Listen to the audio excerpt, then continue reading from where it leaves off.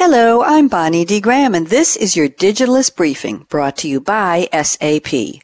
Today's briefing looks at how major consumer data breaches, fraudulent credit card charges, compromised data, hijacked email or social media accounts, and loans or lines of credit opened via identity theft, how they impact consumers and the breached companies.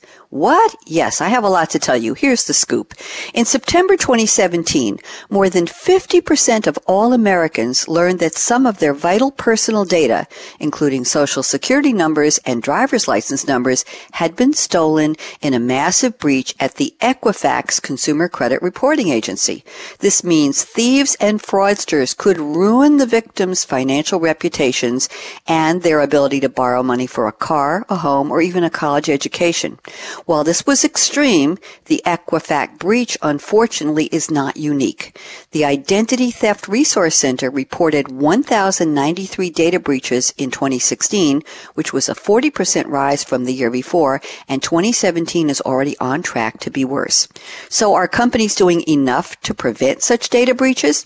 Corporations globally will spend $8.6 billion this year on information security, according to Gartner.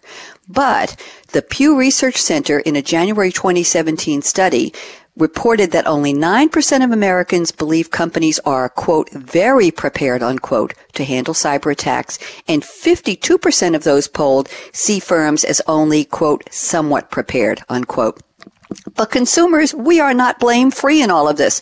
86% of us, and I'm using that term globally, memorize easy-to-decode passwords. 49% of us write down our passwords. Stop that right now. Here's the bottom line. Here are some numbers about how everyone loses from a data breach. 1. A consumer whose account is breached spends on average $263 to fix the situation. Number 2, when the victim's identity is misused to purchase goods or get cash, financial institutions suffer to the tune of over $1,700 per consumer. Number 3, for a large typical firm in the FTSE 100 stock market index, a severe data breach results in an average decline of 1.8% in market capitalization, or a permanent market capitalization loss averaging $161 million. Remember the 2017 Yahoo Verizon merger?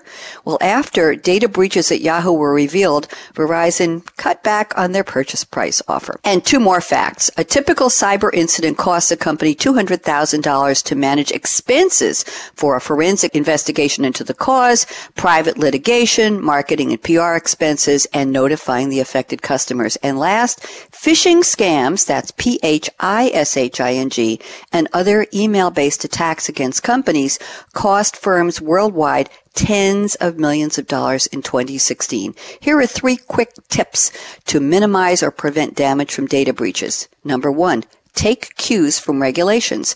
Starting in May 2018, that's coming up soon, the European Union will require organizations to report data breaches within 72 hours or risk fines of up to 4% of global income. Number 2, adopt the hacker's mindset. Researchers who studied hackers identified a 4-step approach to gain control of someone else's data. And number 3, companies with an incident response team in place may save up to $1 million if a breach occurs. If your company doesn't have one, now is the time. Want to know more? And there is a lot more. Read the full article in The Digitalist, Charted, Who Cares About Data Breaches, by Michael S. Goldberg. That's today's briefing. For more business insights on the latest technology and trends, visit digitalistmag.com from SAP. I'm Bonnie D. Graham. Thanks for listening.